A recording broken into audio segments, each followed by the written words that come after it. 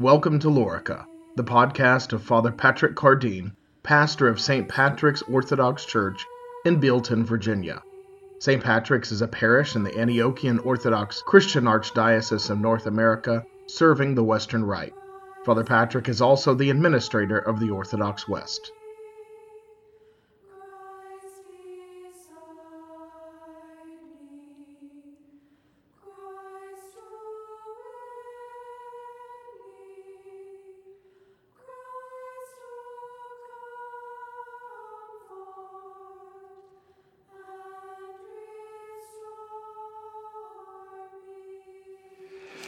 We need to eat to live. And that's how God made us. We can't live without eating. And yet, we eat and we die because we eat the wrong thing. God told Adam, and he tells us what to eat and what not to eat. The true food which sustains us is spiritual food and spiritual drink.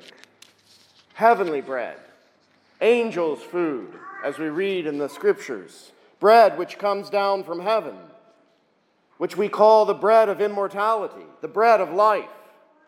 And this bread is the very flesh of Christ, which we receive in the Eucharist. Adam was taken from the dust. He was taken from the very womb of the earth. And then he ate and was nourished by the very earth from which he was taken. A child is formed from the very flesh of its own mother. And then that same little baby eats and is nourished by the very body of his mother. Likewise, you and I were born from the flesh of Christ when the blood and water flowed from his side. And now we eat and are nourished by his body and blood. Is it very strange? Is it so very strange that God would give us his body to eat, that we might live? When the earth feeds her son Adam and a mother feeds her child from her very own body. We've been made sons of God. We've been nourished by his divine body and blood in order that we might have divine life in us, that we might become immortal and glorious, as he is immortal and glorious.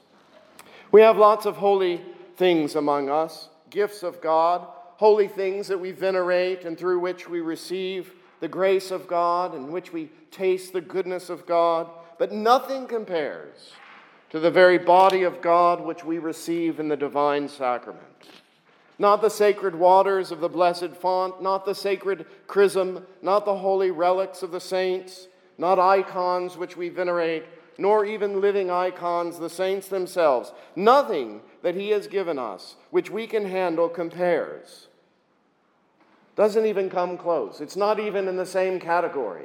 Nothing with his very body and blood, which is truly divine and worthy of our adoration. We venerate relics and icons. How much more should we adore our Lord in the Holy Sacrament? We parade about on the Sunday of Orthodoxy with our icons. We have a big pep rally the first Sunday of Lent, relishing and celebrating the victory over the icon smashers. How much more should we delight and take joy in our procession on this great feast, our procession not with an icon, but with the very body of Jesus Christ. He not only invited us to eat, he commanded us to eat. Not to be negligent, not to forget, not to prefer some other food which has no life in itself. He told the crowds in our gospel lesson taken from John's Gospel, chapter 6, he told the crowds they must eat his flesh, but they would not eat. They turned away in disgust and unbelief. St. Paul asks, is this not the cup of blessing? Is this cup of blessing not a share in the blood of Christ? Does it not bring life to those who believe and are rightly judged? Does it not bring death and sickness to those who eat and drink unworthily? Is it not the power of God unleashed in the world? Is it not Christ in the world continually, making his body everywhere present and glorious? We, the body of Christ, offer the body of Christ, and then receive the body of Christ, and so become the body of Christ. We become holy. We become who we are, food for the world. Jesus told the crowd, "You have no life in yourselves. You have no life in yourselves. The one who eats my flesh and drinks my blood has eternal life. My flesh is true food. My blood is true drink. The one who eats my flesh and drinks my blood resides in me, and I in him. Just as the living Father sent me, and I live because of the Father, so the one who feeds on me will live because of me. The Father is life, and the Son has and is life because he is eternally begotten of the Father. We have no life in ourselves. We only have life because we feed on the Son." The word, interestingly, that Jesus uses there in verse 56, where he says that we must feed on him or eat him, in the translation we had tonight, that we must eat him, is trogo. And it literally means to chew, to gnaw, and to munch. There was no mistake about what he was talking about here. Jesus doesn't sugarcoat his teaching so it will be more palatable for the crowd. He declares the raw and life-giving truth. He is our food, and we receive him in the holy mysteries of the Divine Sacrament at the heavenly altar, as we will shortly in just a few moments.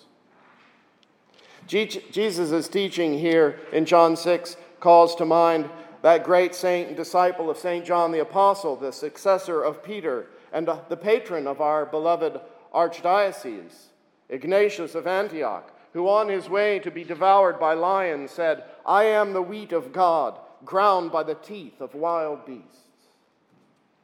Certainly he was thinking of this passage in John and of Christ's teaching. The Son of God came down and took our flesh from the Blessed Virgin. He became our Father and our brother. And then he offered his very flesh for the life of the world.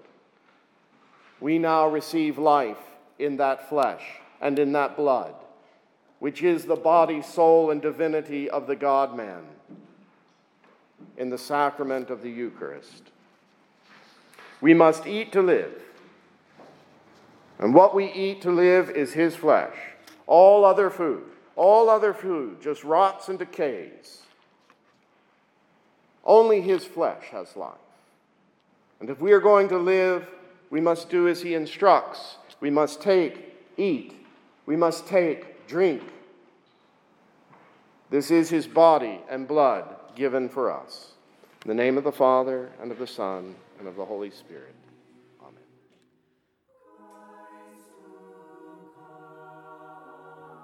You have been listening to Father Patrick Cardine, pastor of St. Patrick's Orthodox Church in Bealton, Virginia. This has been a production of the Orthodox West.